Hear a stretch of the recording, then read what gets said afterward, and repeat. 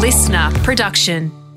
Okay, are you recording? G'day and welcome along to episode 24 of the Howie Games. Right off the top, a quick bit of news for you. This is actually the last episode in Series 1 of the Howie Games, so thanks to everybody who's listened, subscribed and provided so much feedback along the way. Our producer, Michael James, the Pickle, the Big Penguin and I, well, we can't believe how many people have bothered to take a listen. So thank you so much for your support along the way. The good news is Series 2 of the Howie Games is already well into production. We've got numerous episodes in the can, including a chat recorded yesterday with a true superstar, and I mean true superstar of world sport. It blew my socks off. I can't wait for you all to hear it. We are back Thursday, March 9 for Series 2. That's Thursday, March 9. Okay, the original vision for the Howie Games was to tell you the real stories behind those in the world of sport, to entertain you, but most of all, I hoped our guests would inspire you. And this week's guest is a perfect example of that original vision. This is an athlete that was told time and time again that he wasn't good enough, that he would never make it, that he was crazy to continue, and that he had absolutely no future at all in his chosen sport.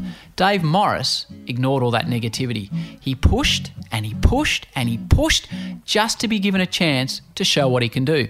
And what precisely could Dave do? Dave proved he could qualify for a Winter Olympics, turn up and repeatedly soar 6 metres into the sky, twist himself into all manner of positions, risk life and limb, nail his performance in the biggest pressure cooker in world sport, and claim an Olympic silver medal for his country, all with a huge smile on his face. That is what Dave could do. So a lot of pressure on David Morris's shoulders right now. Can he hold it together for one more big jump? It's a great finish to the competition and a finish to the season for David Morris of the Australian team. I actually had the pleasure of watching Dave perform his heroics live at the 2014 Sochi Games with Network 10, and I truly don't think I've ever been so stoked to see an athlete succeed like Dave did on that magical night. And interviewing him directly after his silver medal performance at about 2 a.m. in the morning in about minus 15 degree weather, Dave, well, he could have used it as an opportunity to absolutely stick it up all those people that had doubted him along the way, and there were plenty, don't worry about it. But he didn't. Davey just smiled and smiled and smiled and joked and smiled some more, joked some more, and talked about what the night actually meant to him, all with that glittering silver medal around his neck that people told him he would never, ever get the chance to wear. David Morris is all class. This is a man that nearly killed himself, literally, trying to succeed in his sport. Dave Morris, the Howie Games salute you, brother. Oh my Jaja, tell me why won't they open up their eyes? They could help out if they try. If they would try. Aerial skier, Olympic silver medalist, Dave Morris, welcome to the Howie Games, as I like to call The Howie Games, I like it. Thank you for having me. It's great to see you. We have a history, I guess, of 2.5 years, but I guess it's probably been the best 2.5 years of your life. And we sat down in St Kilda 2.5 years ago, and I thought, wow, this guy is a guy out of the box. He could achieve anything, and you did. And you sit here as an Olympic silver medalist, which...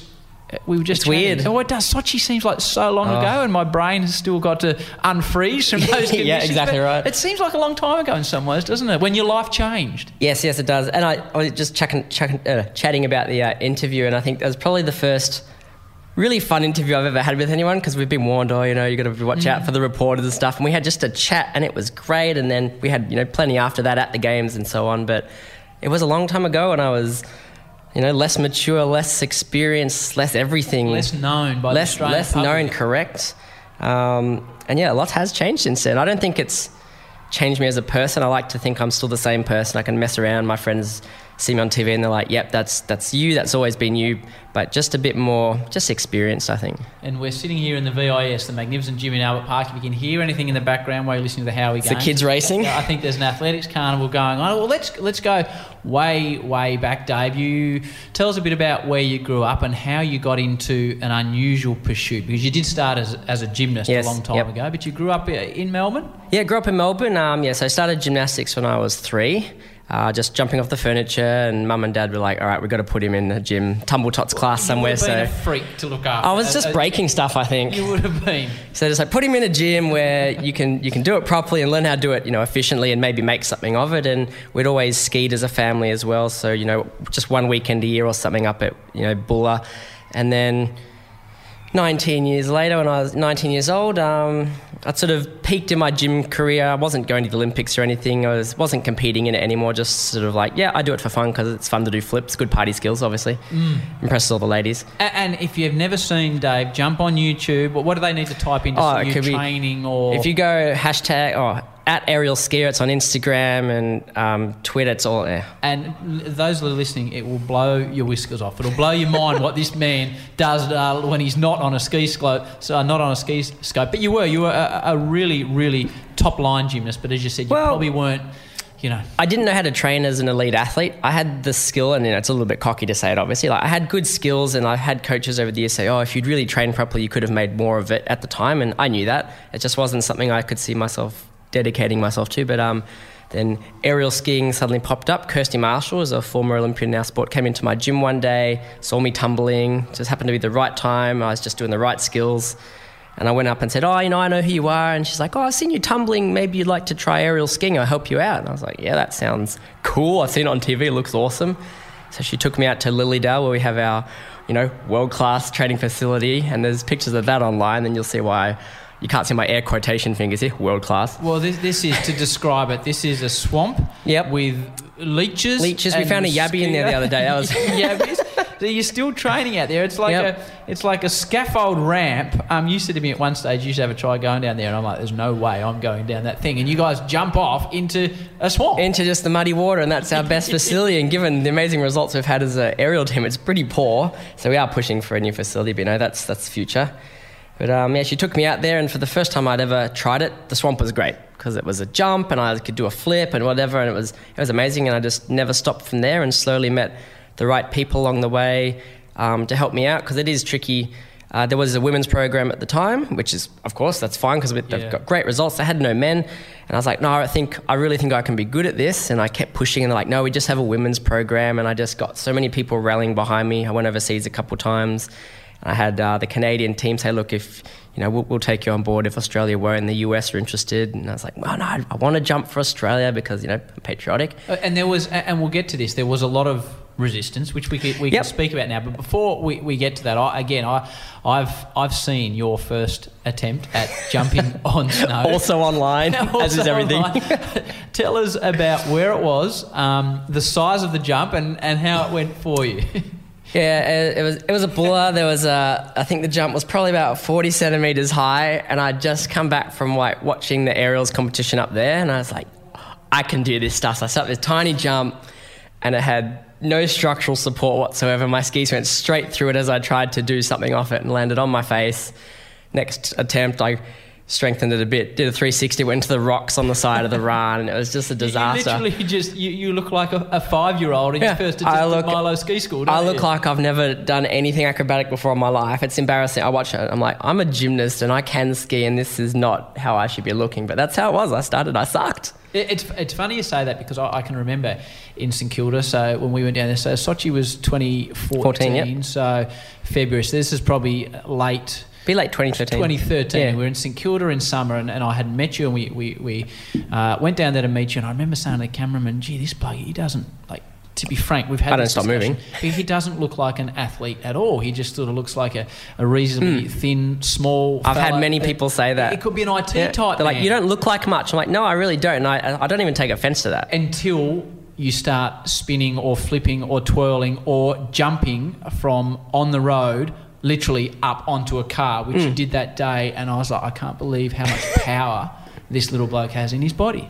And that's, this is a good old saying, don't judge a book by its cover. Absolutely. And that's how I went into the sport, and they went, no, you don't look strong enough and good enough. I'm like, I understand that, but just give me a shot, just watch what I can do, and then make an assessment. And eventually that happened, and they were like, oh, actually, you are quite good. I'm like, I know, I've been telling you for a while.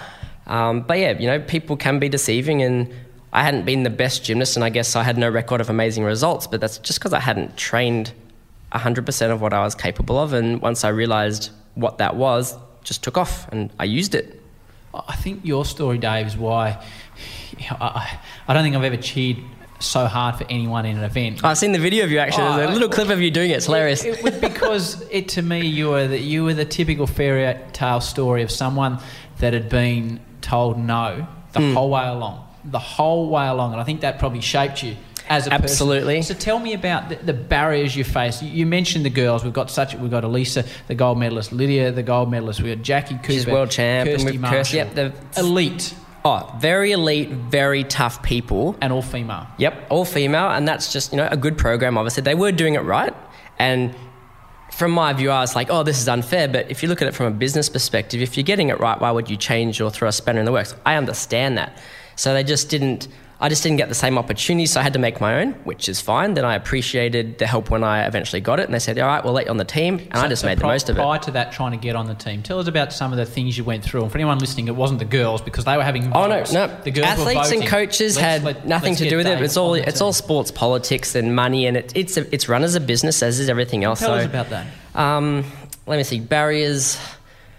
So I could go and train at Lolita, which was fine, and Kirsty helped me for a while, and then I met some of the Aussie coaches, and they said, hey, look, you're really good. We'd like to help you out. Maybe come overseas with us and train in Lake Placid in the US. And you're not on the team, but we'll keep an eye on you. And I was like, yeah, that sounds great. And they said, yeah, but you got to go through a couple meetings first just to see if that's fine, because they obviously just can't take a random person.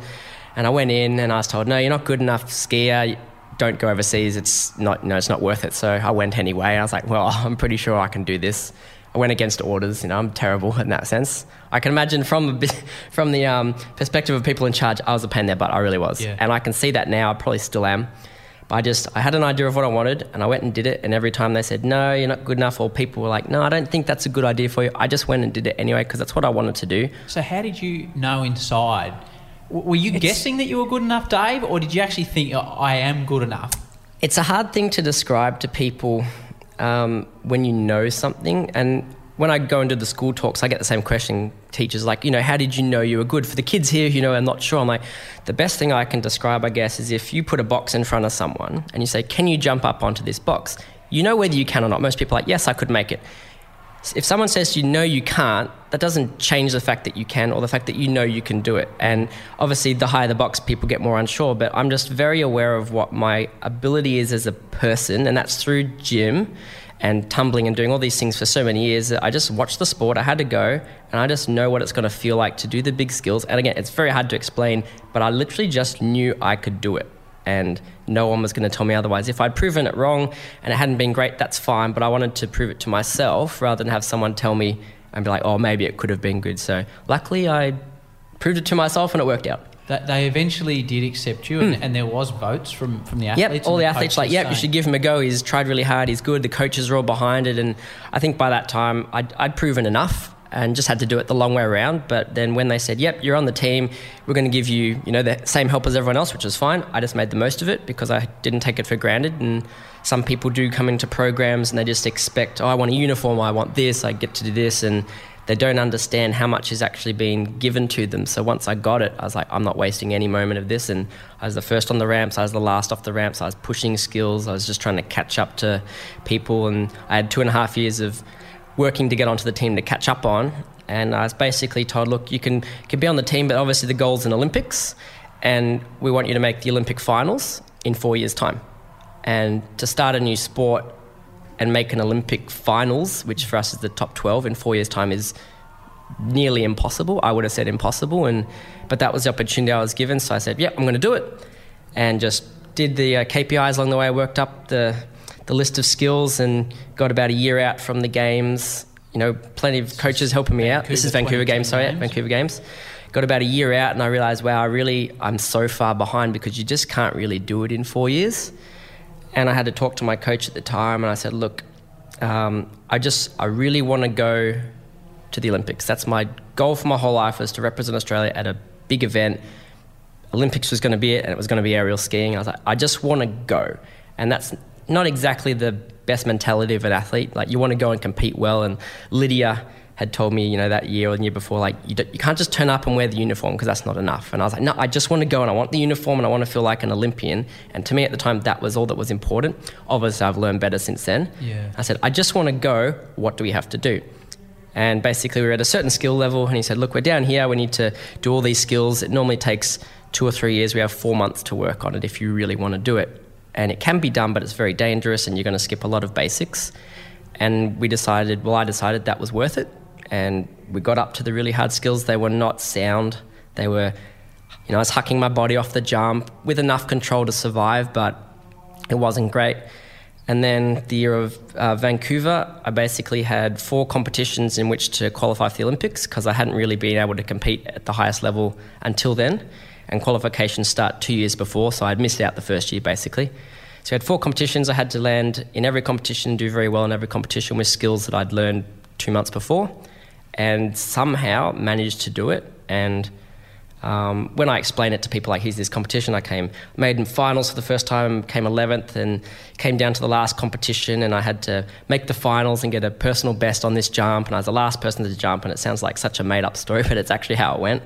And it came down to one last comp in the US, and to guarantee myself an Olympic qualification spot had to come 12th or higher, and 12th position had a higher score than I've ever got before, so I was like, well, this is it, have to go huge or go home. And we went huge, landed it, scraped into 12th, qualified, and that was it, and I made it in. And I jumped well in Vancouver. I did the best that I could do. I was jumping way out of my league. I landed both my jumps and then just missed out in the finals, coming 13th. I missed out by 0.89 of 1 point. And of course, that doesn't mean anything to anyone until you know that the score was like 221 and I missed out by less than a point. It was a bit heartbreaking, yeah. It was so small. But 13th in your first Olympics. First Olympics after 4 years in the sport. So it was impressive. And was the Olympic experience at that point as a competitor rather than a potential winner as much as you could ever ask for? I thought it was. What you built it up to be? It wasn't, which is interesting. And that's with more experience and 2 Olympics down. But what Lydia had said years before was, just wearing the uniform is not enough. And that's exactly how she phrased it. And I didn't understand it at the time. And when I got the uniform, I was pumped, and opening ceremony was amazing. It was everything I wanted it to be. But after coming 13th, as much as that was probably my best result I could have got, I just couldn't have jumped any better. I came home and I was like, yeah, I'm an Olympian. And people are like, oh, really cool. How did you go? And of course, that's the first thing they want to know is, how did you go? They don't care that you're an Olympian. They want to know what the result was. So being Olympian meant a lot to me, but I realised that no one cared unless you did well. Even though I jumped 12, I said, I came 13th and just missed out in the finals. Like, oh, that's too bad. And that was the end of this conversation. So it just wasn't as rewarding as I thought it would be going in. I was like, Olympics, it's so cool to be an Olympian. And yes, it is. Don't let me take that away from people. You should be proud of that.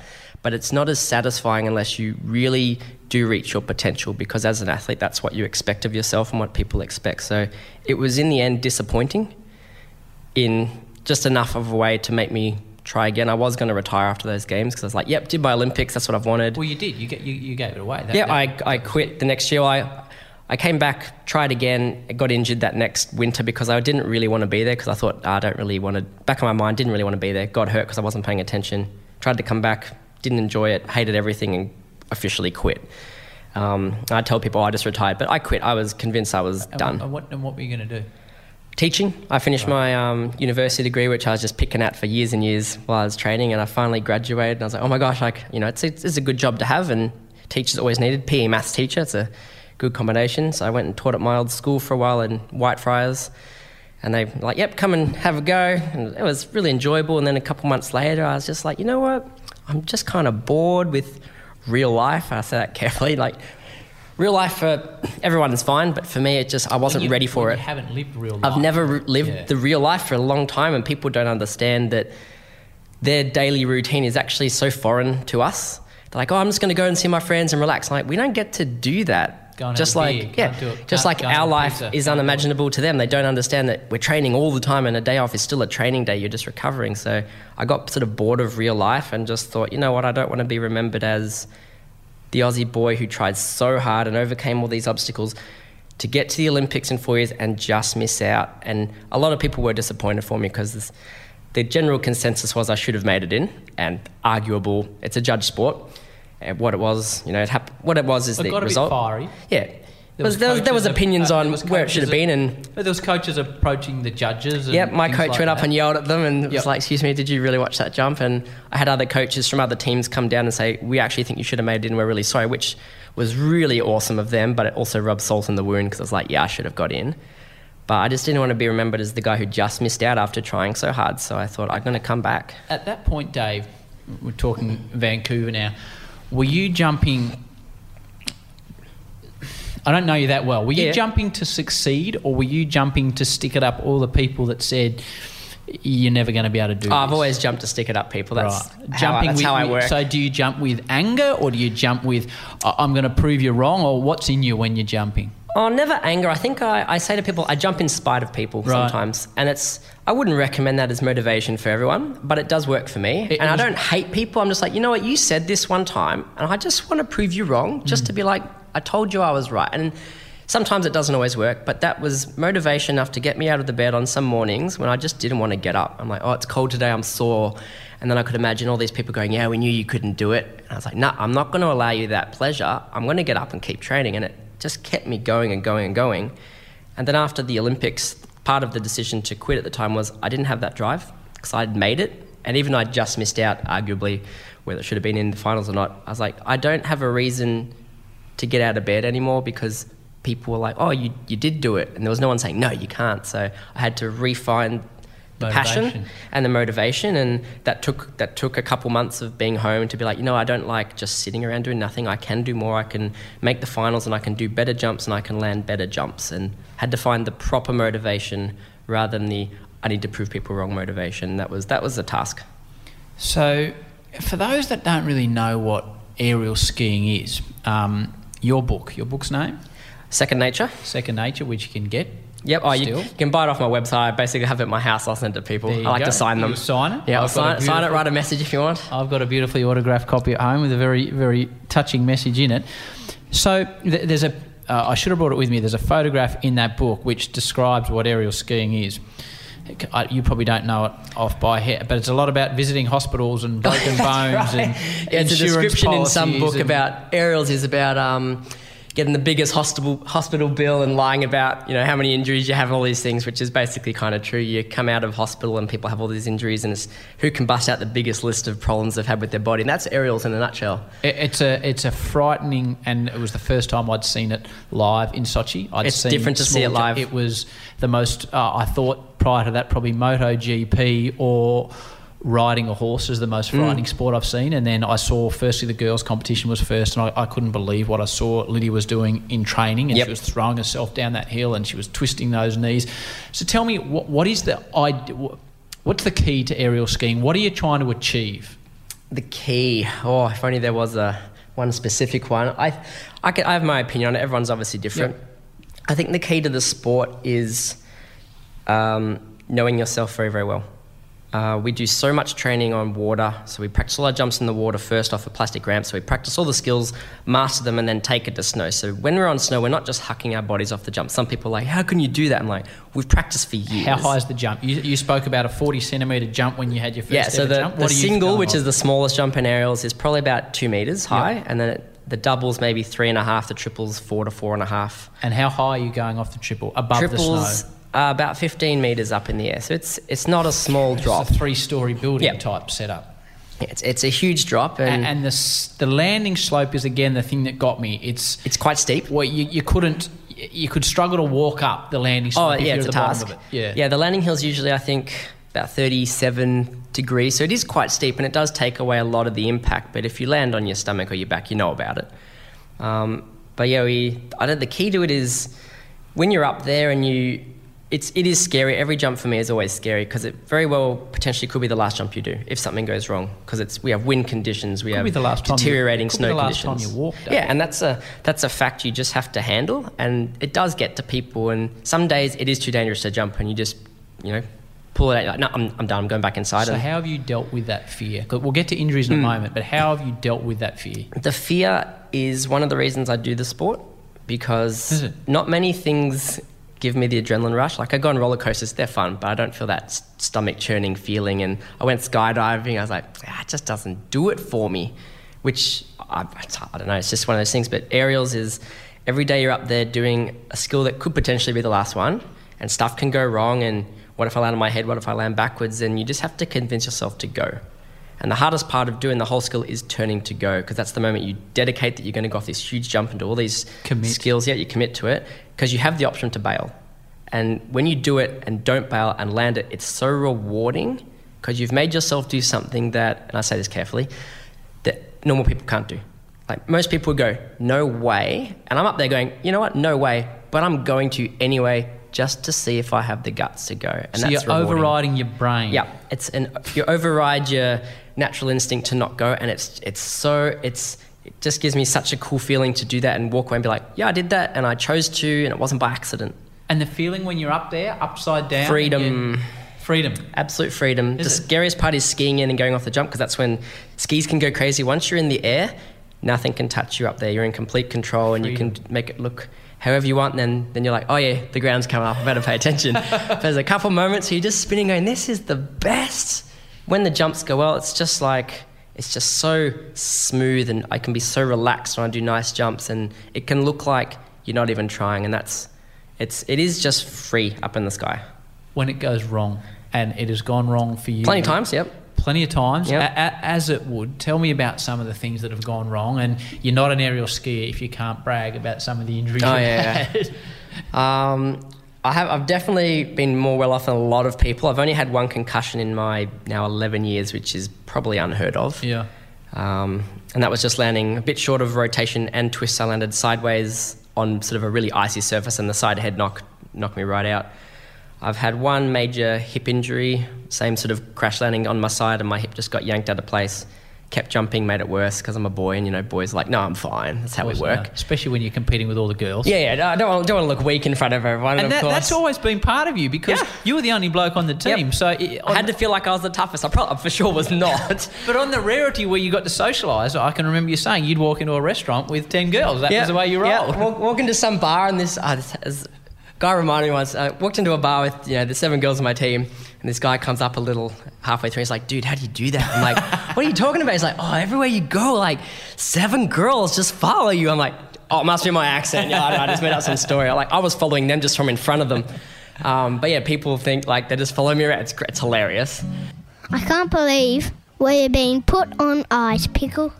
What's the world going to do without us for 4 whole weeks? They will be stuffed, Pickle. Totally. And what are we going to do? Superstars like us need constant gratification. Well, Mr. Constant Gratification.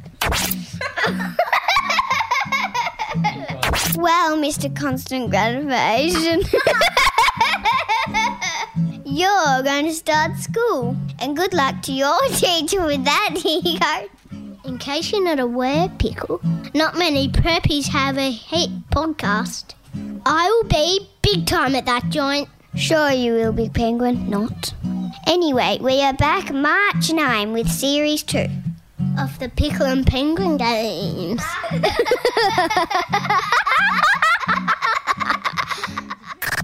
At Arizona State University, we offer a wide variety of degree programs online to match all kinds of interests and career aspirations. Programs that are taught by the same notable faculty who teach on campus and designed using innovative technology to improve learning outcomes and equip you for post-graduation success. That's why 87% of ASU online graduates indicated they were promoted at work or received an increase in salary after earning their degree. Find your program at asuonline.asu.edu. I think the one that got to me reading and talking to you is you had an incident in a pool. I think it was in training where I don't know why you would have still been doing your sport after it, to be completely frank. I did question it. Yeah, so we're just water jumping and doing triple flips, and I drifted a little bit off the jump, which is not a big deal normally, a bit windy or I get off a bit crooked. And normally the water has bubbles breaking the surface tension, so it makes the landing a little softer, so I missed them. And that does happen sometimes, but I was so busy trying to be awesome and show off to people and holding this lovely straight form in the air that I forgot to bend my legs when I landed. I just landed straight up and down. And I felt this nice little pain in my back, which is, again, not unusual. So it just went all through your body? Just went straight up and, impact, dodged my knees where it would normally take and went into my back. And I was like, all right, that really hurt. And I got out of the water going, oh, that sucked. And everyone's laughing. It's like, yeah, welcome to triples, the normal. And I tried to get out of the pool and I couldn't because I couldn't move my legs. And I was like, all right, that's not okay. I was like, no, guys, seriously, something's not right. And they dragged me out and I just had to lie on the ground because I couldn't sit up towards them. I couldn't wriggle my toes, couldn't do anything, just couldn't feel my legs. So you're scared now? I was really scared that just broke on my back and that I wasn't going to walk again. And it was a very real fear. And so what are you thinking at that stage? I just thought, that's it, I'm done. I'm in a wheelchair. I'm not just done from my sport. I'm done from walking. Life will change for me. It was very scary, and obviously I'm okay now, so I can nearly joke about it, but at the time it was terrifying. And they're like, oh, we'll get an ambulance, go to the hospital. And I was just like, nah, I'm just going to pretend that didn't happen, which stupid boy instinct. I was like, nah, it didn't happen. I'm just going to lie here, and I need to deal with it for a minute. So I lay there for about 2 hours just watching everyone and just thinking about if this was real or not, and what would I do about it. You're still thinking at this stage that it is real for 2 hours? Yeah, I still couldn't feel my legs. Like, how real is this? How much of an impact is this going to have? Can I get over this? And then I slowly started to be able to wiggle my toes. I was like, this is good. Did you think you could have got over it? Well, it was when my toes started moving again, I was like, all right, I can obviously feel them. I have feeling. I didn't think bad thoughts. I just thought, this is a good start. It's going to come back. I'm not paralyzed. Okay. So I could only think positive things, because it's just, I didn't want to make it any worse than it was. So I just thought, okay, I can move my toes. Stuff's sore. Everything's going to be fine. I eventually sort of crawled out of there, went back to the condo, took some severe painkillers, slept for a good 14 hours, managed to start, walking again, and it was all... It sounds serious, but it went away relatively quickly in a sense. Like, legs moved again. I was like, all right, but my back was really sore, and leaning back and a little twist would really, really hurt to the point where I just had to be like, I need to sit down. And then a week later, I was back training, which of course is stupid. I didn't know what it was. I was like, well, feeling's back. It hurts when I land in this way, so I won't land like that anymore. Came home to Australia, got it checked, got a scan, took it to the doctor, and he's like, well, you've got a bulging disc in your back. He's like, but that's not so bad.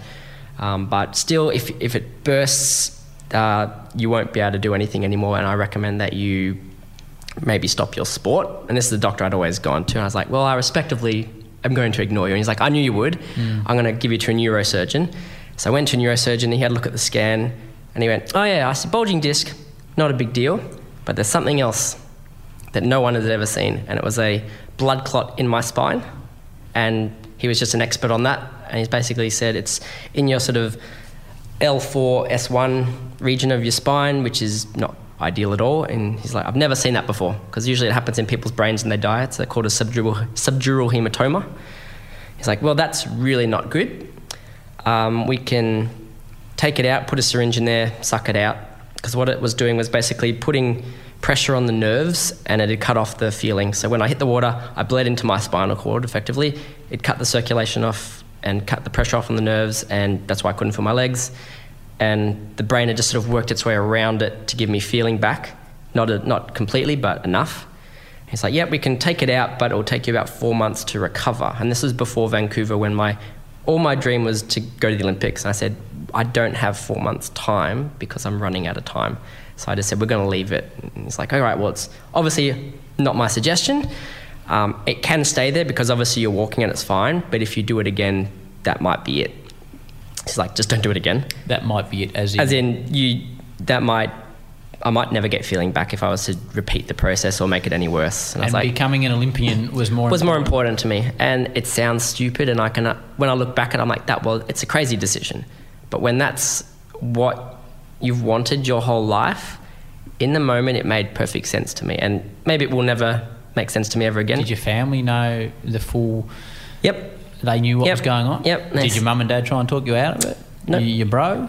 No. People just said, I hope you're making the right decision. I'm like, yep. But I think I can get over it. I'll get strong. I'll be fine. I'll obviously avoid doing that. And there's ways to, I don't bend my legs when I land. Pretty simple. I'm a gymnast, or should know how to do that. But I just was very careful. And I actually had it scanned maybe 2 years ago now, just before Sochi. It's exactly the same. It hasn't changed. It's solidified, so it can't be removed. But the body has just adjusted around it, which is really cool, but kind of scary because it's still there and no one knows what it will do in the future. So that will stay there forever now? Yeah, pretty much. They thought it would go away, and it hasn't, but the body does fascinating things, and it hasn't affected me since, which is great, but it's there. So I think people listening now are starting to gain an understanding of, when I talked about MotoGP or horse racing, why it blew me away what you guys do. I think people now will start to gain an understanding of the risks you take. Time progresses, you do come back, and I guess you probably came onto the national consciousness in a sporting way when you became the first Aussie man to win a World Cup event? Yep.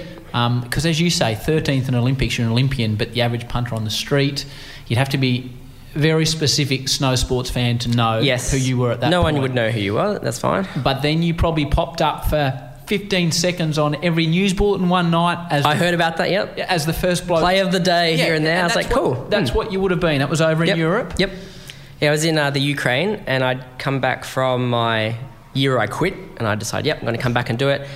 And still got some resistance coming back because I had burned a lot of bridges with that, and I'd take responsibility for that. I knew what the consequences would be if I'd ever changed my mind, and I'd hurt people's feelings and basically said, I don't want coaches. You guys didn't help me. I said some terrible things, so I came back. What type of things?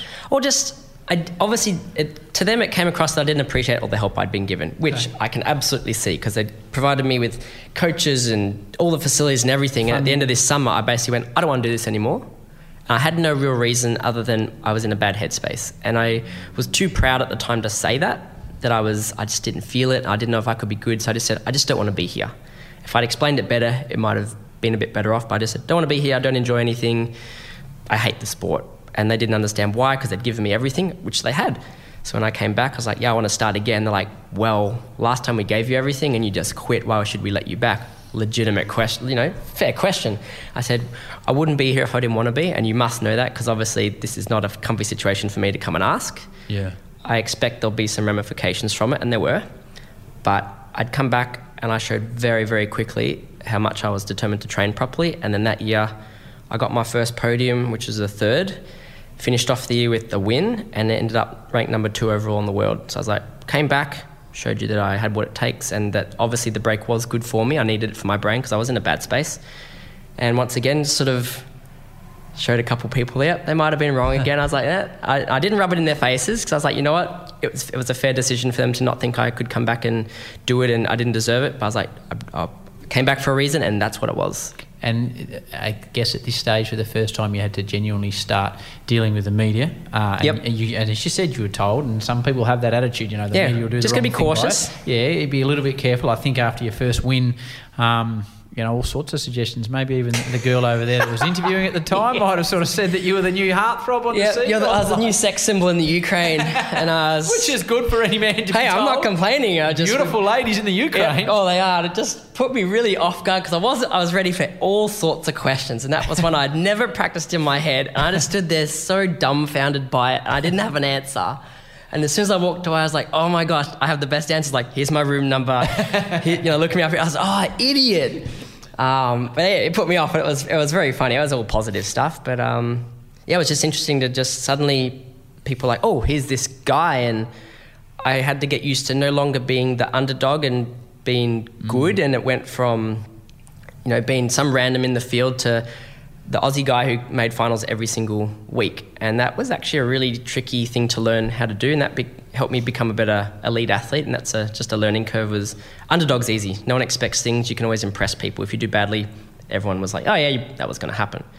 And I started to get more nervous about making finals every week and being expected to do that and making the top 4 every week. And I had to talk to my coach because I was doing really well. I was ranked like number 4. And I got really nervous and I said, you know what, I feel like I'm just going to start crashing now because, I've been lucky to make it through every week and I don't think it can continue. And this is probably one of the best pieces of advice I'd ever gotten from any coach. Was he said, you're not making the finals because you're lucky. You're making them because you're trained and you're ready. And he said it in such a way that I believed every single word he said. I'm like, you're right, I'm not luckily landing my jumps. It's not a fluke that I'm landing facing the right way, doing these nice jumps in the air, getting good scores. That's not fluky at all. It's because I'm trained and I'm prepared and we're ready for it. And for the rest of the season, I went into each jump going, I'm ready for this jump because I'm trained. And I kept making the finals, kept getting right up there with the podium guys. And last competition, if I was to win, I knew I'd end up number 2 in the world. And if I was to get in the top 4, I'd be like in the top 4 in the world. And made the top 4, was the last person to jump. And I was like, if I land this jump, I'm going to end up number 2 overall. And I had to put that out of my head because that was, what if I crash? And I went, I'm ready to do this jump. And I'm going to do a nice jump because I'm trained. And I went and did a nice jump and landed and won the competition. And it was a very interesting experience that year to just learn to be a professional athlete who deserved to be up there with the big guns, and I had to honestly believe that I was good enough to be up there with the guys who I'd idolised for many years, and I was up there with them because you weren't I'd just a earned it. battler now. You weren't a man going for 13th. You could win. It was a very different mentality to go and go, I can win today. There's a very high possibility, but if I think about that too much, I won't. I just have to go and do it one jump at a time, and once that one's landed and made it through, the next jump. And that's what I took into the Olympic year as well. And I got one podium during that season, and I'll skip a little bit ahead, but into Sochi. The hardest round was the first round. Well, before you get to the first round of Sochi, so Sochi to me was sold as the Monaco of Russia. And then I got there and I thought, I've been to Monaco and this is not anything like Monaco. That's an interesting place. And they said, right, you're going up the top of the hill with Michael Kennedy, a man heavily involved in Australian snow sports. And we had the best seat in the house for the extreme sports, for what you were doing, for what Tora was doing in the bowl, for what the guys were doing in the moguls. It was fantastic. And give me a word to describe when you got to Sochi, your first few training sessions, out of 10. How did I feel about them? Was it going well or was it going terribly? It was kind of my average training week, to be honest. I usually train sort of poorly because we're adjusting to the site, the new conditions, everything looks different, and the jumps were slushy because it was too warm and people were complaining about that. And I was like, we can complain about it or we can go and train because it's not going to change anything and we're all going off the same jumps. It wasn't great, but I accepted that, everyone is not training great. I sort of watched a couple people. I was up in the midst of it. So it wasn't a crazy week. It was put to me at that stage that you weren't going well and that you'd been coming off a bit. And I had which for me is normal. But the odd person watching, they're like, he's not jumping very well. But if every competition for the last 2 years, I train very average and sort of I figure it out in training. And then on the comp jump, I put all the stuff together and go, this jump, I'm getting it right. It's like I put more mental energy into it. In training, I don't try as hard, which I do not recommend to anyone. It's the worst way to train because it stresses your coaches out, but it does work for me. So I just sort of save it for the comp. But I wasn't training amazingly if you were just watching as a spectator, but I was like, no, I'm just figuring it out, and I was learning. But because the thing that happened, Dave, and it brings me to my most defining point I'd had with you, was people were saying and around the team, and you're there as a journalist, so you're being told things and you're trying to decide what am I going to talk about on air, what I'm not going to talk about. And there was discussions, I think, on air that your training wasn't that going well. And I remember saying to Michael Kennedy, I sat with this bloke, and I don't know him that well, but I sat with him in December, or November, whenever it was, the preceding the Olympic year, and he said, when I get to the Olympics, Howie, I guarantee you one thing, I'll stick my landings. And you said it to me with such conviction. Yeah. And for the next week and a half, whenever your name came up, whether it was radio interviews or work we were doing on Channel 10, all I would say was, listen, this bloke, he's 100% convinced he'll stick his landings. I'm going to land, and that's one of my strengths in the sport is landings. And that's what I kept coming back to. So it gets to the first round, and it was a tough round because it's the Olympics again. You don't want to finish 13th. But that morning was really terrible training. Probably no worse than any other day, but I was missing takeoffs and not landing like I normally would, and it was getting to me. It was the Olympics, and it was like it got to me the morning of the competition, and I honestly had a moment at the bottom of the hill where I nearly cried, and I got on the radio to my coach. I'm like, I can't do it. I've trained 10 years for this day where I have a chance of really going well, and I can't get it together. And I nearly packed up and walked home. Like I didn't want to embarrass myself in front of all these people. And this is what we were hearing, Dave. And I remember. And it's true. I probably didn't do my job. I was too invested in your story at that stage. And I remember talking about it with Ken off air, and we sort of thought, wow. I kept saying, this bloke said he's going to stick it. And Ken was like, I think he'll be right. And I don't think we really delved into how tough you were doing it. I should have. I wouldn't have if I was doing my shown job properly. Other people, only the coaches and sports psych. Yeah, well, we were getting word from... naturally, I expect it would get around, but I didn't want to talk to anyone about it and make it worse. But I was honest with the coach. I was like, look, I don't think I can do it. And I feel like I'm going to let you all down today. It was big. Like, on the it makes day of me, the Olympic competition. I can feel my pulse already getting faster just from thinking about it because it's very fresh thought. And I was like, I'm going to let everyone down and I'm really sorry, but I can't get it together. And then my coach did his job for the day and basically said, you do this every week. Who are you jumping against today? I'm like, same guys as always. He's like, have we been here before? And I'm like, yep, we were here last year. He's like, what jump are you going to do? I'm like, same one I do every single competition. He's like, so what the hell's different? I'm like, nothing.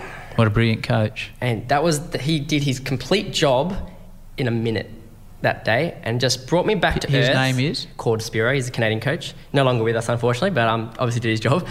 And just brought me back down and was like, you're about to go up and do a jump that you know how to do very well against people you normally compete with on a jump site you've been to before, and it's just a competition.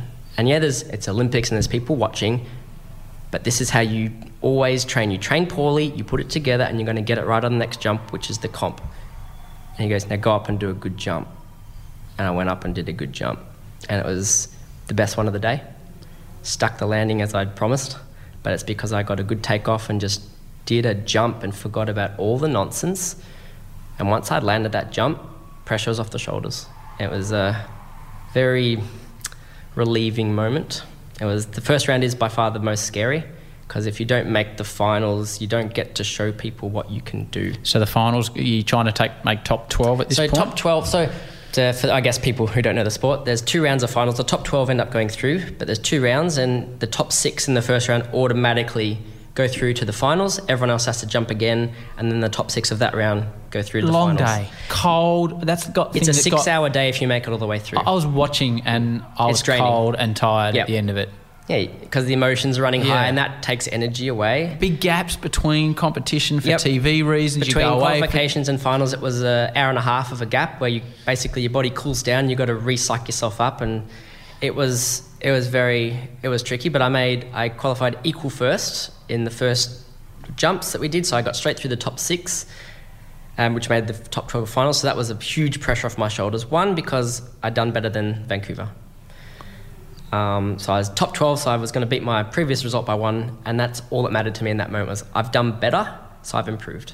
And you had that ability then, which knowing you'll understand me saying this, you then had the ability to show off in front of the world. Correct. Which is you. Yeah, that's me. So once I'd done what I needed to do for me, I got to show people what I've trained for, and that's what I'd learned in the last 2 years was instead of being like, look at me, I'm amazing, or I want to make finals because I want to be in the finals, my sports psych had talked to me a lot of times like, why do you really want to make finals? And it wasn't to make finals, it was so I can do another jump and show people what I've been training to do all year. To perform. I want to perform for you and show you what I'm capable of, and the result doesn't matter.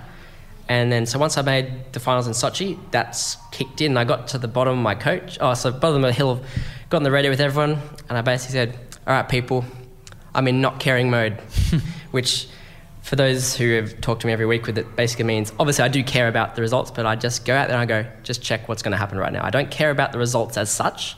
I will go and do a nice jump, and if I don't make it, I'm going to be okay with that. So I just went, not caring mode, put the radio down, went up, started training properly. And then next round was the top 12, and you had to make the top 8. And because I'd qualified so high, I was second last to go. And so you get to watch people, and I had one of my big jumps lined up because I obviously wanted to make it through as many rounds as possible, and 4 people crashed before me, which opened up an easy top 8 position. And to interrupt you there, this is where it came back to sort of paint the picture. We're on top of the hill for Channel 10, and I'm there with Keno, and it's like, these guys are falling. These guys are falling. These guys are falling. And it came back, and I said to Keno, our man, because you were our man. And I'm like, I'm going to land this thing. Dave's going to stick it. He told me when the Olympic competition gets to his fiercest, he will keep landing his jumps. And people weren't.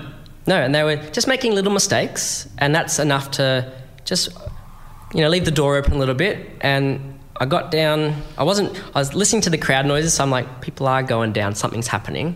But I was trying to... Big crowd, not too focused. Excited it was crowd. Good. Oh, they were loud, it was good. Night time, lights. It's very hard to tune out. You have your music in your ears and you're like, I can hear them over that. It was like the X Games. It wasn't like the Olympics to me. It's like there's music and bands, and it was like a party atmosphere. It is, and that's what it's like at normal competition. So it was nice. Like, this is just another competition, and I know all these guys, and I got down into my spot ready to go, and I talked to my top coach, Eli. I was like, okay, what are we doing? And he's like, 4 people have crashed. We're downgrading your jump. And I hadn't thought about it until that point, because you don't want to be thinking too many things. So my coach is like, you're going to think about doing 4 twists, and if it changes, I'm going to tell you, and then we're going to change it at the last second. And he goes, we're going to do 3 twists. So we saved the good skills for later, because for those who don't know, we can't repeat our jump in finals. So reducing the difficulty level. So reduce the difficulty to scrape through to the next round, which you knew it would be, but that then leaves you with your full arsenal of skills for the next rounds, which you're really needed in. So basically 30 seconds before I was about to go, get the radio up, we're going to change jumps. So I went, okay, put one out of my head, brought the other one in. And that was pretty scary to do because I hadn't really visualised it. And it wasn't a skill I had done very often, probably maybe 5 times before on snow. It just wasn't one I practiced. I was hoping we could save it for later, use it in the last round, but it was like, for the best chance to make it all the way through, if you can get this skill out of the way now and make it through, you got huge 4 twists, and that's nearly guaranteed you can get into the top 4. So it had to be done if you land. Yeah, it's all if everything goes right. And we'd made plans 6 months before, plan A, plan B, plan C. This was plan A. Qualify early into the finals, watch people crash, downgrade the jump, save it for last. So it was all going to plan A, which was crazy. And so I did this jump, wasn't a great one. Landed it. I was like, yep, because I just got my landing brain on because I just had my not care mode. I was like, I'm just going to land this jump. Sacrificed form a little bit, stuck the landing, scraped into the top 8 in 8th place. Scraped. And it was close. It was much closer than we would have liked, but it was top 8. And that's all that matters because the score's reset and it's just the next 8 people jumping. So I heard the commentator say, and he's in. And I was like, cool, that's done. Had my little celebration, got over it because it doesn't matter anymore. Started thinking about the next skill. So it was top 8 to get into the top 4. I was first to go and I didn't have much time to get back up there because I was last in that round and basically straight back up for the next round, pretty tired already. And I was just going to put down my very standard 4 twists, which is a full twist and then double twist and a full twist, one I'm particularly good at. And it is hard going first in the round because generally as a judge sport, the judges don't like to reward good scores straight away because they need to leave room for more, which is fair, it's just a judge sport. And I put down a pretty good jump, if I do say so myself. Stuck the landing. Stuck it. Boom, stuck there he goes again. Aussie Dave, stuck it. Like, boom, stood up, like, of course I landed that. I'm pretty cocky when I land my jumps. Like, yep, of course I did. And got a pretty good score. And as nervous as I was to go first and be like, I'm first in this round, that scared a lot of the jumpers. They saw a nice jump and that put them off. And people suddenly went, I have to do something better. And they started trying too hard. They changed their plans. Yeah, and people just started going down, making silly mistakes. And I just watched them crash and crash and crash. And I was like, I'm in 6th. I'm now in 5th. And I went back up the top.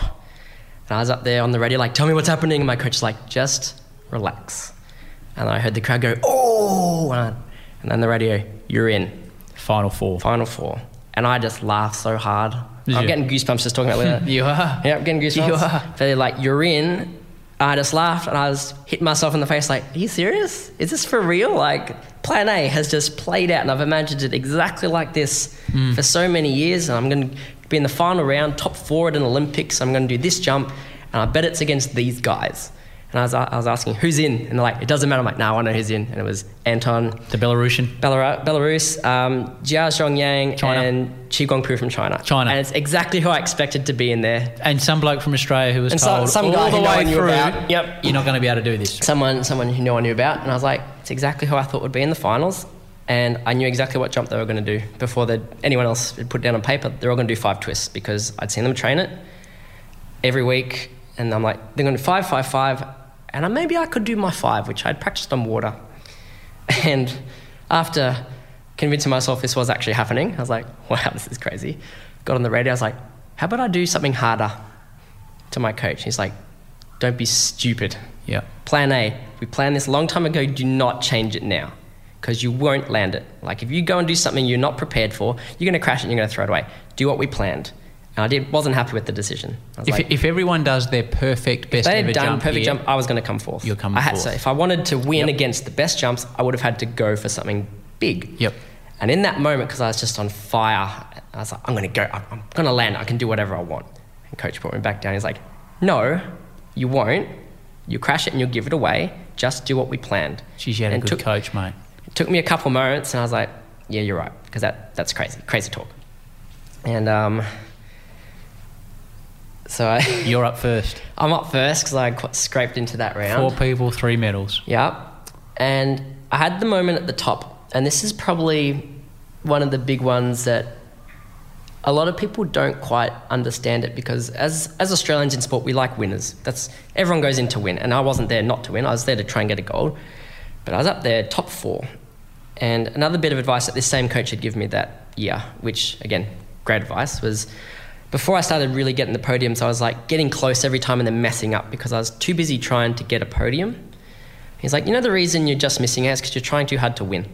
You need to accept that maybe you're just a 6th place athlete. And once you can jump like a 6th place athlete and learn that that's acceptable, when you're getting 6th, that's very acceptable, then you deserve to come 5th. And that's basically what I started doing. I was like, I'd get into the top 4 and I'd be like, 4th is pretty good. And I'd land my jump because I didn't care so much about the result, and I would come 3rd or 2nd or 1st or whatever. And then same moment, Sochi got up the top and I was like, I'm in the top 4 at the Olympics. I'm like, that is not bad. And if I land my jump right now and they land their jumps, they'll beat me and I'll be 4th. And if I crash my jump, I'll be in 4th. 4th is more than acceptable at an Olympic Games for someone who people didn't think could do this well. And I accepted right then and there that I was 4th, and I was fine with that. So my last jump was nearly stress-free. It's like, I'm 4th.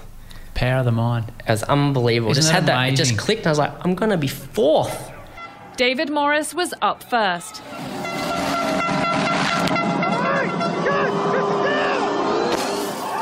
He saved his best jump until last, and a high score for him set the bar for the other finalists.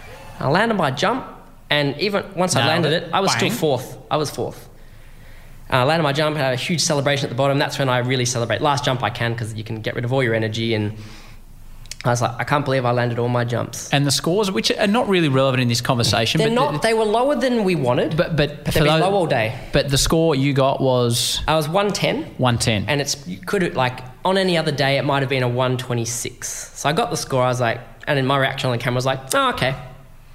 And that's what it was. Can't argue. I was like, all right. But they had been scoring low on that particular jump all day. I was like, that's all right, because I landed. And that puts pressure on people who are waiting up there in the last round, maybe stressing out more than me, who wanted to win. And China was there to win. Anton was there to win.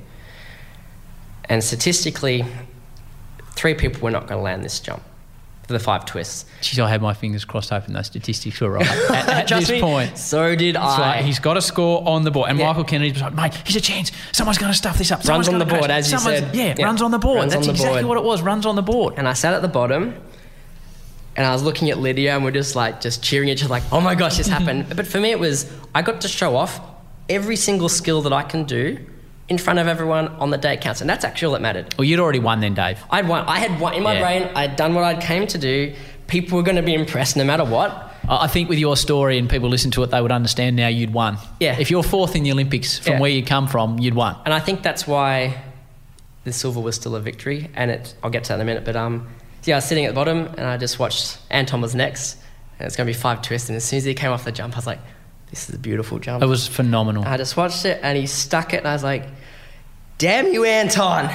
And 3 seconds of, I hate you so much, and then that was incredible. And his score? 136 or 134, something huge.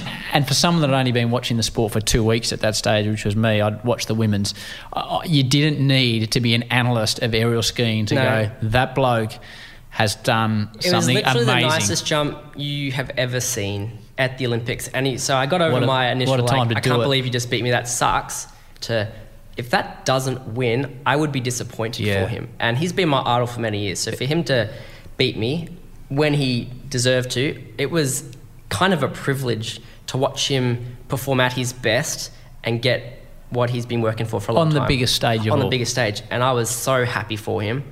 And, people are like, oh, you were jealous. I'm like, yeah, for sure, a little bit. But we both sat down after his jump, hugged, and he's like, you've done really well. I was like, dude, that was amazing. And then we just sat there and watched China. So you're in the Olympic silver medal position because you've had a jump. There's 2 to go. Technically, silver medal position, but technically still 4th. Yes. And that's how I thought about it, because if everyone lands, I've come 4th. So Anton's got a medal for sure. So I'm like, dude, you've got a medal. Amazing. So I'd accepted, I've done well, but people can land. And as soon as first China, I think, who was it first? Chi Guangpu went first. And just to, our China brothers here, they're not jumping for silver or bronze. No, they're not happy with 4th. Yeah. And don't get me wrong, anyone listening, I love these guys. They're all great. I get along with everyone. But in the heat of the moment, your brain goes to funny places. Oh, of course it does, Dave. These guys are amazing. So they're jumping to beat Anton. Yeah, they're jumping to win. That's all they trained for, their whole program. Just like us, but no one expected me to get that far. But Anton was there to win. So China went off the jump. The moment his skis left the jump, he was in trouble. And we knew it. We just watched him. Because when you see it so many times, you know when people are not going to make it. So the moment he came off the jump... Does he know at this stage? Oh, yeah. As soon as your feet leave, you know you can't do it. Right. And he was working as hard as he could, but I was just watching going, this is going downhill. and he wasn't spinning quite fast enough. He's running out of time. And I felt my whole body all get all tense. I just watched him just put his hand down and just roll over. And I just looked at Lydia, and it's on the video of the Olympic footage, and I wish it wasn't, because I couldn't hide my emotion. Just looked at her, and I just screamed so loud, like, oh my God, I've got a medal. You're an Olympic medalist. And then I hid my face because I realised I was cheering for me when he'd crashed, and I felt a little bad, but that was, in the moment, all I could think about was, oh my gosh, I've got a medal. Hid my face, had a little cry for a second, got myself together, came back and was like, no, I've got to let him have his moment. And I went up and said, you know what, that was a great jump, so unlucky. And then I was the last guy to go. And you're saying you have to be sporting, etc. Absolutely. No, and you do, but just for 10 seconds I lost it. But where I am, commentating and talking and trying to take the pictures back to Australia, you're not. No. You're not. And I don't know the Chinese guy, you don't have to. They're not your I hope friends, he wins 10 gold medals from here on in. But never have I hoped so hard that a man would fall and not hurt himself. No, that's why that was in my brain. I was like, I just want you to put a hand on the ground. Yeah, just have a sloppy landing. Just bend your legs a little bit. We don't need a knee reconstruction here. I want them to be safe, and I want them to be okay and everything. But I'm not gonna lie, in my brain I was like, just break form. Well, of course you were feeling that. Yeah. You could not feel that. And you couldn't show that. It's so wrong to admit it, but it's the truth. And I tell people that I'm not the most ideal athlete. I was hoping that someone would make a mistake because that's what I needed. I wasn't the best person out there, and I knew that from the start of the day. I just needed people to make mistakes and hope the statistics worked. You're the most consistent there, though. And I'm consistently very good, but I'm not the best. So when people jump better than me, they do deserve to win. And then Jia Zhongyang came down, went off the jump. As soon as he left the jump, I'm like, he's not fast enough. And he just ran out of time, did a forward roll on the hill, and it was a silver medal. And first thing I did was congratulate Anton. I was like, Anton, you've won a gold medal, well done. And he was there congratulating me. He's like, Dave, you've won a medal, like crazy. Like, he was just as happy for me as I was for him, which is great. And we waited for the score to come up, and we had a big group hug at the bottom, and I've got a great picture of that, actually. It's one of my most cherished pictures, I guess. It's just the four guys, there's heartbreak and celebration in there, but we just had this big group hug, and I was basically saying, guys, that was amazing. You should all be proud. You know, I'm very happy that we're all in the finals. We did great jumps. It's been an amazing competition, and everyone's seen how good we are. And, you know, then that broke up, and I was like, and I've got a silver medal. And then I went off. It was all out the window from there. I think I was down with your bro and your parents at the time. You got there quick. I did, because it was like, right, we've got to see if he's done it. Then I've got to get downstairs and try and grab the family reaction, which is a great Olympic tradition, you know. You're there with your family. They'll give the emotion, the comments that you want that I can't say. They were blown away. Your bro was very eloquent. I remember him speaking really well. They do speak very well. For people who have not been media trained, when I watched the footage afterwards and listened, I was like, you guys spoke so professionally. Yeah, they did. And I'm proud of what you said, because they weren't controversial. They didn't say anything too crazy. They just said the truth, how they felt. And I was like, that made me look really good, and it made my family look good. I'm very proud of them for that. And because there was a lot of people at the games who didn't do things very well. Yeah. And I'm always worried that someone will say something embarrassing. And there's funny, embarrassing, but then there's like, you shouldn't have said that. Yep. And I was very proud when I listened to it back afterwards. I'm like, you did our whole family proud with everything everyone said. It was very cool. And then you went through that bizarre 4-yearly thing, or 2-yearly with the winter and summers, where you go from being, with the greatest possible respect, an unknown to from being a nobody to being on the front page everywhere. Of the paper. Every talk show, every interview, every morning show. It's, wow, who's this guy? Where's he from? What's his backstory? He jumps on cars. It was so strange. He was told he couldn't compete. He was told this, he was told that. You know, it's everyone wants to know about your life then. Yep. Did it just explode? What's it like being the man in that position? It was overwhelming. Was it? I was surprised. Prepared for it, because I love my social media. I like talking. You know, we'd had a couple of interviews, and I was like, you know what, journalists are fun. If you have a good time with them and you're honest and you're not a douchebag, they don't jump on you and try and attack you. And I'm usually very honest with people. I'm like, look, this is good about me, this is bad. I don't try and talk myself up too much. I talk myself down, if anything. So it was what seemed like a surprise to people. And like, oh, you know, this came out of nowhere. I'm like, well, I was ranked number 2 overall last year, so it's not that surprising to people who know me. And I'm sure that sounded a little cocky, but it's the truth. Oh, you're the overnight sensation. That's not an overnight sensation. No, and I was like, for people who have never tuned in before, overnight, out of nowhere. And that's great. And I went with that because it's a good story and people want to feel that connection. Like, this is crazy. And I'm like, sure, why not? You weren't Eddie the Eagle, though. You know, you weren't, you know, I didn't go in there expecting to come Barney. last. No. So I ran with it because it's an innocent story, but you know, deep down, when people really asked me, like, did you expect to do well? And I was like, I honestly expected the top 5. If I'd done my good jumps, top 5 was very reasonable. And then when I got in top 5, I was like, I've done it. I've done my job. So it was crazy. And, interview every 3 seconds. And our media guys just handed me the phone. I'd hand it back. He's like, here's someone else. I was like, oh, I just need to sit down. I couldn't. And there was a party down in the village for me.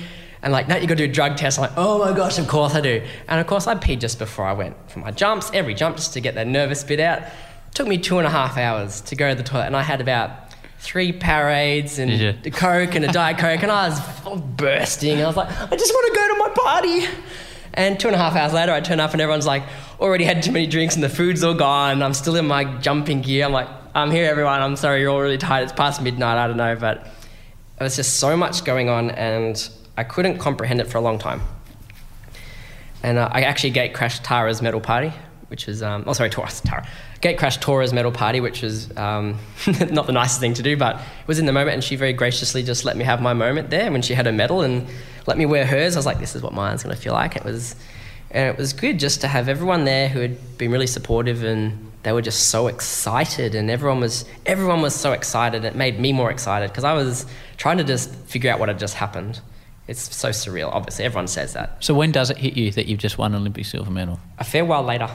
Like an hour later, a day later, like a week months, later? A month later. later. So you've gone through the ceremony, everything. That hasn't really hit you? Had the ceremony, like in the moment, you're like, yep, here it is in my hands. I had it next to my bed, and I woke up the next morning, and I looked at it, I went, what is that? I picked it up, I'm like, what is that? And I'd just wear it around. I'm like, yeah, it's cool. And then, I don't know, I'd come home and I'd do talks at schools, and I'd pull it out, and it only really sunk in when random people, when I was doing talk with, like, kids would come up and be like, can I see your medal? I want to touch it. And people would come up on the street and be like, I watched you. And I didn't know these people. I'd get emails from like, I watched you and I was crying and yelling at my TV. And that's when it sunk in. When people who have nothing to do with you at all come up and go, you changed something for me that day. And I've had kids come up and say, you inspired me after your talk and watching that. I'm going to do my homework tonight. I'm like, oh, I guess that's something. I'm going to do my vegetables. I'm like, okay, cool. I've changed. There will be a child in 15 or 20 years' time that achieves something somewhere, and they'll say, what was your inspiration or motivation? As we always ask that question.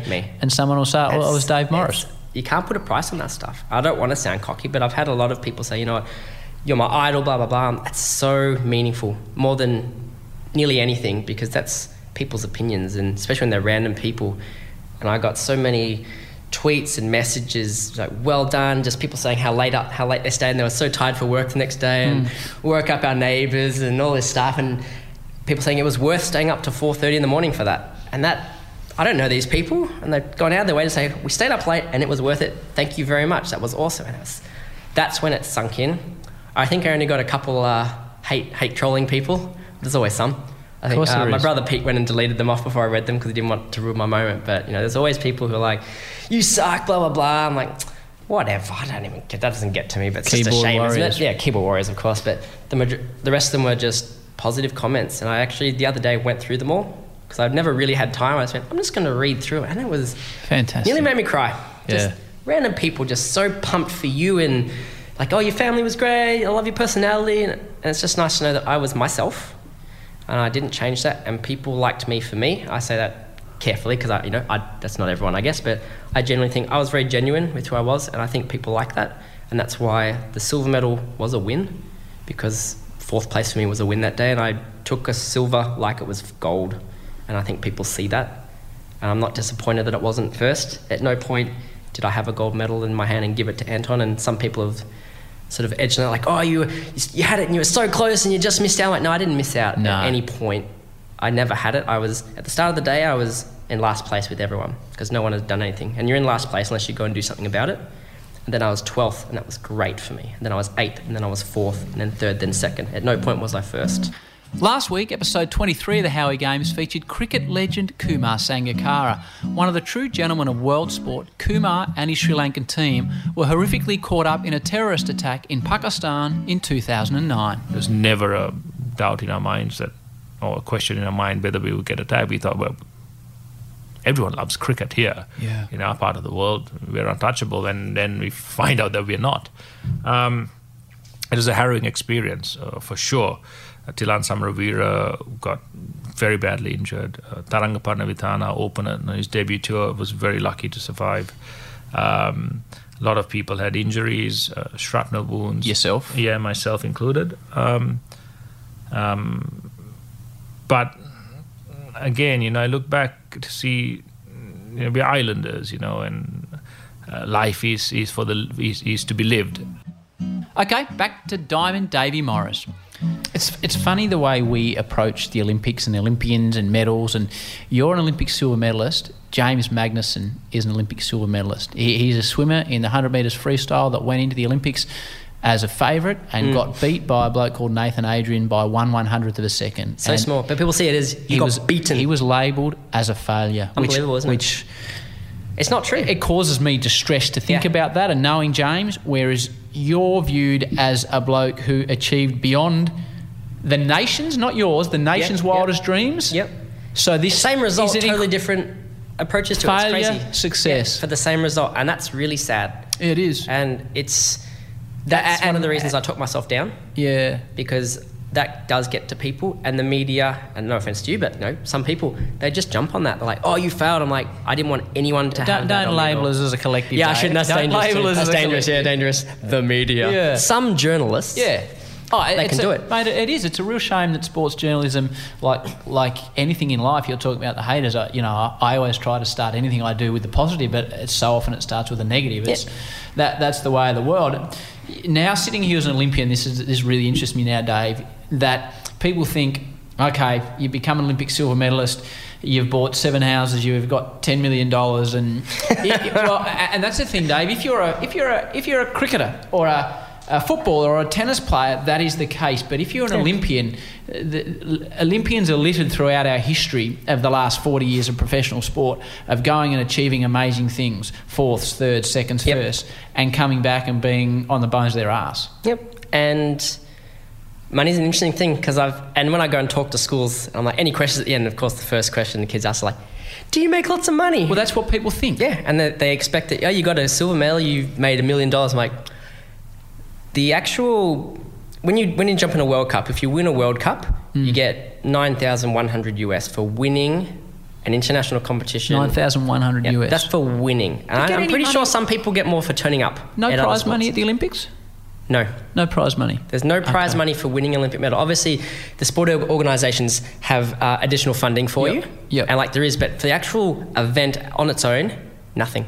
So could you put, you don't have to, but I'll ask you now, could you put a dollar figure on what you made from being an Olympic silver medalist in Sochi? I can do it just for the sake of argument. I would have made nothing if I'd retired. Right. So you would have disappeared off into the ether, and that would have been it. So the way it works at the moment with funding for actually most sports, I think at the highest level, it's this medal initiative. So if you do well, that's awesome. But they will fund you the next year if you continue. Right. And it's obviously to keep you in the sport and put money back into the sport, which makes perfect sense. But as an athlete, you're like, I've just trained for 10 years for this day. I've done it. And if I retire, I get nothing. So that funding, give me an idea of what that funding would be. So it would be, could be about 50,000. Okay, 50,000. Again, people think, wow, this bloke, he's got the golden hold and he's got sponsors. There's no millions, on board. Nothing, no. So sponsors at all come about as of the Olympics? I mean financial sponsors? I've been given, I'd say providers. Okay. So we get basically all our money that we are given is from the OWI and the Australian government. They give us the funding to help us in the sport. But as regard to sponsors, people are like, I've got a ski sponsor, so to speak. They give me skis, I get boots, but no money at all. So your costs are easier to deal with now that you're Olympic silver medalist, but your money in the bank is I walk away with, I spend money obviously to do it all, and I get some funding for that, but at the end of the day, I come off pretty much even. Do you feel... Now, I know you're a glass half full man. Do you feel envious when you look at... there's 700 AFL footballers in the country, of which the worst of those AFL footballers is probably making $95,000 a year. Yeah, and we do look at them sometimes and you had a bad game and you still got paid a lot for that. How do you deal with that? It's just what it is. Because I didn't know the answer to these questions, but I knew sitting here that you wouldn't have made any money from the Olympics. And it is what it is, and you know that coming in. You're not there for the financial gain. No, you're not, and no one goes into it. But it's a full-time profession. It is. It's a job. But I think I don't go to work at Channel 10 or Triple M or wherever because of the money. But if the money wasn't there, I wouldn't be going and doing those jobs. And for some people, they do have to retire from the sport because it's too hard to pay for it. But so now that I've done well, obviously I'm getting funded completely enough and I get everything I need, great.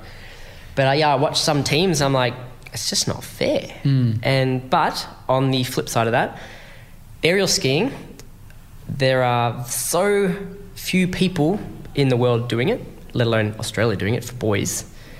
And if you look at a football player, the amount of people they have to compete against to get to that level is huge. So they're obviously the best of the best in the country, and they've done a lot to get there, so I can't take it away from them. They're amazing athletes. But just if you look at it, everyone wants the most they can get for themselves. So when you look at other people, there's always something that's unfair. But I know they're constantly like trying to stay on the team because someone's coming up on them, kicking them off, and that's not the same for us. Once we're on, we're sort of on until you get old enough and you can't do it anymore. So it's not for the money, but I say this again carefully. I believe that when people don't compete for the money, they're just far more professional. And I say that very carefully. But when I see sports professionals versus Olympic athletes, I'd agree with that. It's very different, because I see someone who wants to be there because they love what they're doing, they love the sport. I'm not saying that a football player doesn't love what they're doing. Yep. But I think when the money isn't there, you have just a different kind of passion for it. And I think you can see that in personalities and how people react and how they deal with loss and defeat. It's just different. And I'm proud to, as far as I know, call myself an athlete, not a sporting professional who's just there for the dough. So where to from here? We sit here now halfway through 2016. You're about to head off and start training again. So the next Winter Olympics are 2018. Yep. Korea. South Korea. Another random place where it's probably going to be too warm. You going? That's the plan. Right. I wouldn't have come back if I didn't want to do that, because it's... Why? Why go? Yeah, that's a good question. Well, the only reason to me, from the outside looking in, is because you think you can win a gold medal. Like, well, what's the point of rolling up and coming fourth or fifth or third when you've come second? And the possibility is, yes, that could very well happen, because as people saw, anything can happen in the sport. And I've accepted that I could come last that day, and it will be very disappointing. That's my view. Why is your view? Why? Who cares what I think? And people have asked me that, and it took me a while to come up with the answer. They're like, oh, why are you coming back? Or why? I took another year off, which I needed for my brain. Of course you did. Because I got my goal, and I had to be like, well, what's my new goal? So I've made Olympics, I've done well now, a silver medal is great, like, why do I come back? And so they'll be like, yeah, why do you come back? And my answer ended up being, well, why wouldn't I, when I'm still healthy, I'm still in one piece, I can still jump well, and I enjoy it. So it wasn't really why I should come back, I just had I didn't have a legitimate reason to stop. And until that changes, I'm just going to keep going. Do you have a picture in your head where in South Korea you are the Olympic gold medalist? I don't want to get too far ahead, of course. Yeah. Obviously, that is the plan. Yeah. And I'm very capable of doing that. Well, we're not sitting here saying, yeah, that's what I'm going to be. No, but of course. And surely, I'm going to talk myself down just as much as the other time. And but I can is it possible? that. Yes. But surely, if you didn't have that in your head, you wouldn't be going back off to if I didn't think I could match it, I wouldn't have returned. No. Because it's not worth to come back and do worse, because I could have finished on a huge high. But I enjoy it. I enjoy the atmosphere. All my friends are in the sport. Like, I know these guys and the girls so well that's what I'm used to. And coming back home for the year, it was, again, normal life was very different, and I missed it. And I came back this year and started off with a bang. I got podiums in the first two competitions. I was like, holy moly, I'm back after a year off. And that got to me, because I suddenly ranked number 1 in the world. I was like, holy moly. I did see that. And then I started crashing all my jumps. I saw that too. Yeah, and I was like, what's happening? And after the season was over, it was a good season. I'm ranked number 9 overall. That's not bad for a year off comeback.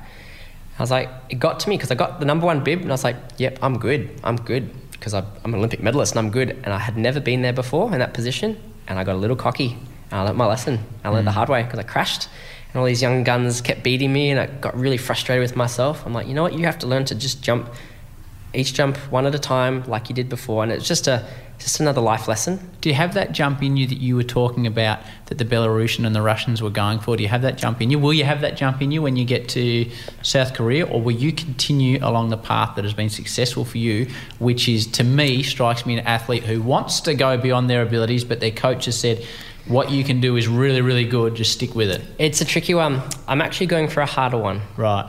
So what they did, so it's because still Lydia's whole thing at the last Olympics was to do something that no one has ever done before. She wasn't talking about winning. No, she was care. Trying to do something that no woman's ever done before. And that's why she's still my idol. Yeah. I learn something from her every time, and she doesn't like to admit it because I'm like, Lyd, I watch you and you're amazing. She's like, no, stop. I'm like, no, but seriously, you went out there. She did 3 flips and 4 twists. No girl had ever competed before. She could have done an easier jump and won 2 gold medals at Olympics in a row, but she wanted to do this jump at an Olympics in front of a huge crowd and make a statement, and she did. And she didn't get the result she wanted. She came 3rd, still amazing.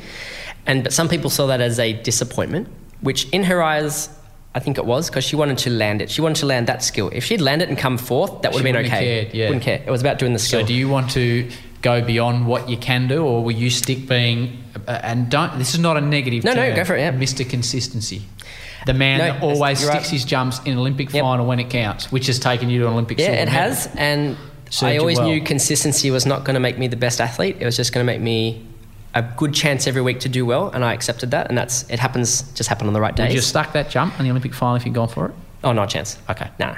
I can say maybe in theory, but that's theory. But I did ones I was good at, and it wasn't surprising. Yeah, did their jobs. That's what they're paid for. Yeah. So Anton, the Chinese guys, they did 5 twists. I'm going to attempt 5 on water this year. It's a different version. It's a full twist and then a triple twist and then a full twist. Right. So it's a slightly easier takeoff, slightly easier landing, but a lot of spins in the middle. I think I can do it, and it's a good chance to land it in a competition. And after I watched Lyd do hers, and I've watched Lyd's movie, which is out. Have you ever seen it? It's The Will to Fly, great movie. Nearly made me cry as well, but just watching her passion for it. And I was there when it was all going down, but to see it when I'm not in the moment, and her she had a goal and she wanted to do that jump, I've reassessed why I'm back. And I think that I won't be able to stop the sport unless I attempt this skill once. Even if it's once in a training session, I don't land it. I need to attempt 5 twists on snow to say I did 5 twists in 3 flips on snow because I had the balls to go for it. And that's important to me. And I think I've just started to take the next step from being, a top athlete, just that little bit step higher to where I believe Lydia is, where she's like, I'm going to do, this is my goal, and it's nothing to do with results. I want to achieve something for me. And I'm not there yet, but I'm just starting to see how to get into that zone, and I'm going to have to try it. And if it's at the Olympics, it's the Olympics, and if it's in training, it's going to be in training, but I will not be satisfied until I've attempted that skill, successful or not. You make sure you let me know when you're going to attempt. Everyone will know about it, don't you worry. Now, the Howie Games always finishes. I have 2 young children, Sky, who's 6, who operates as the pickle, and my 4-year-old boy, who will only answer the name of the big penguin. And we normally finish this by I tell them a little bit about the person I'm going to have a chat with on the Howie Games, and then they come up with a question. And I swore to the kids after I got home from Sochi, I'm never going to the snow again. I freaking froze to death up there. It wasn't even cold. It was like days. Positive temperatures. Mate, you weren't standing there at 2 a.m. waiting for you to finish having your I was moving pee in a bottle. I said, we're never going to the snow. We are going to the snow. That's right. You wouldn't have had toilet break up there. No. At least I had a toilet. So they're going to Falls Creek in August. So this is the big Penguins question to you. In 3 days' time, can you learn to ski?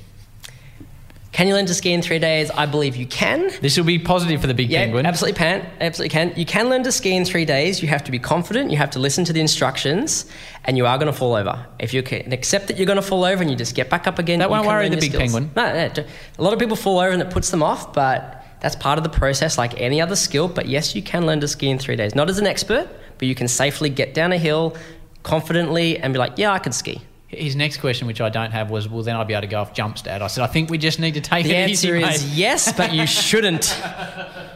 Hey, Dave, it's been a treat to sit here and chat with you. It's funny to watch your story unfold and see it that time in Sochi now, to be able to review it with you. You mentioned goosebumps a couple of times. I had them down my arms, and it's one of my favourite sporting moments we've ever seen.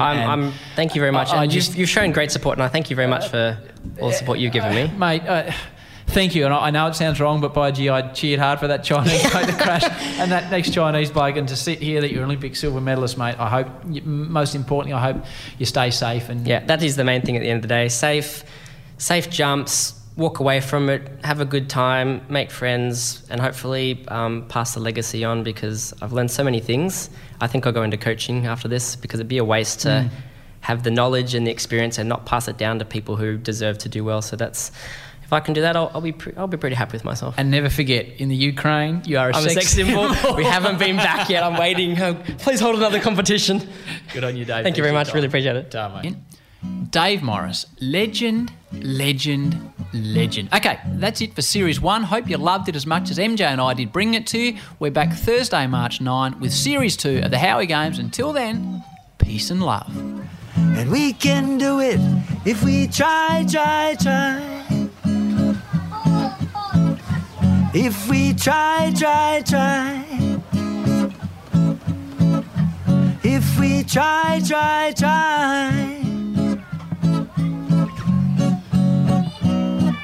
Daddy, can we start all over again? No, this is good. Listener.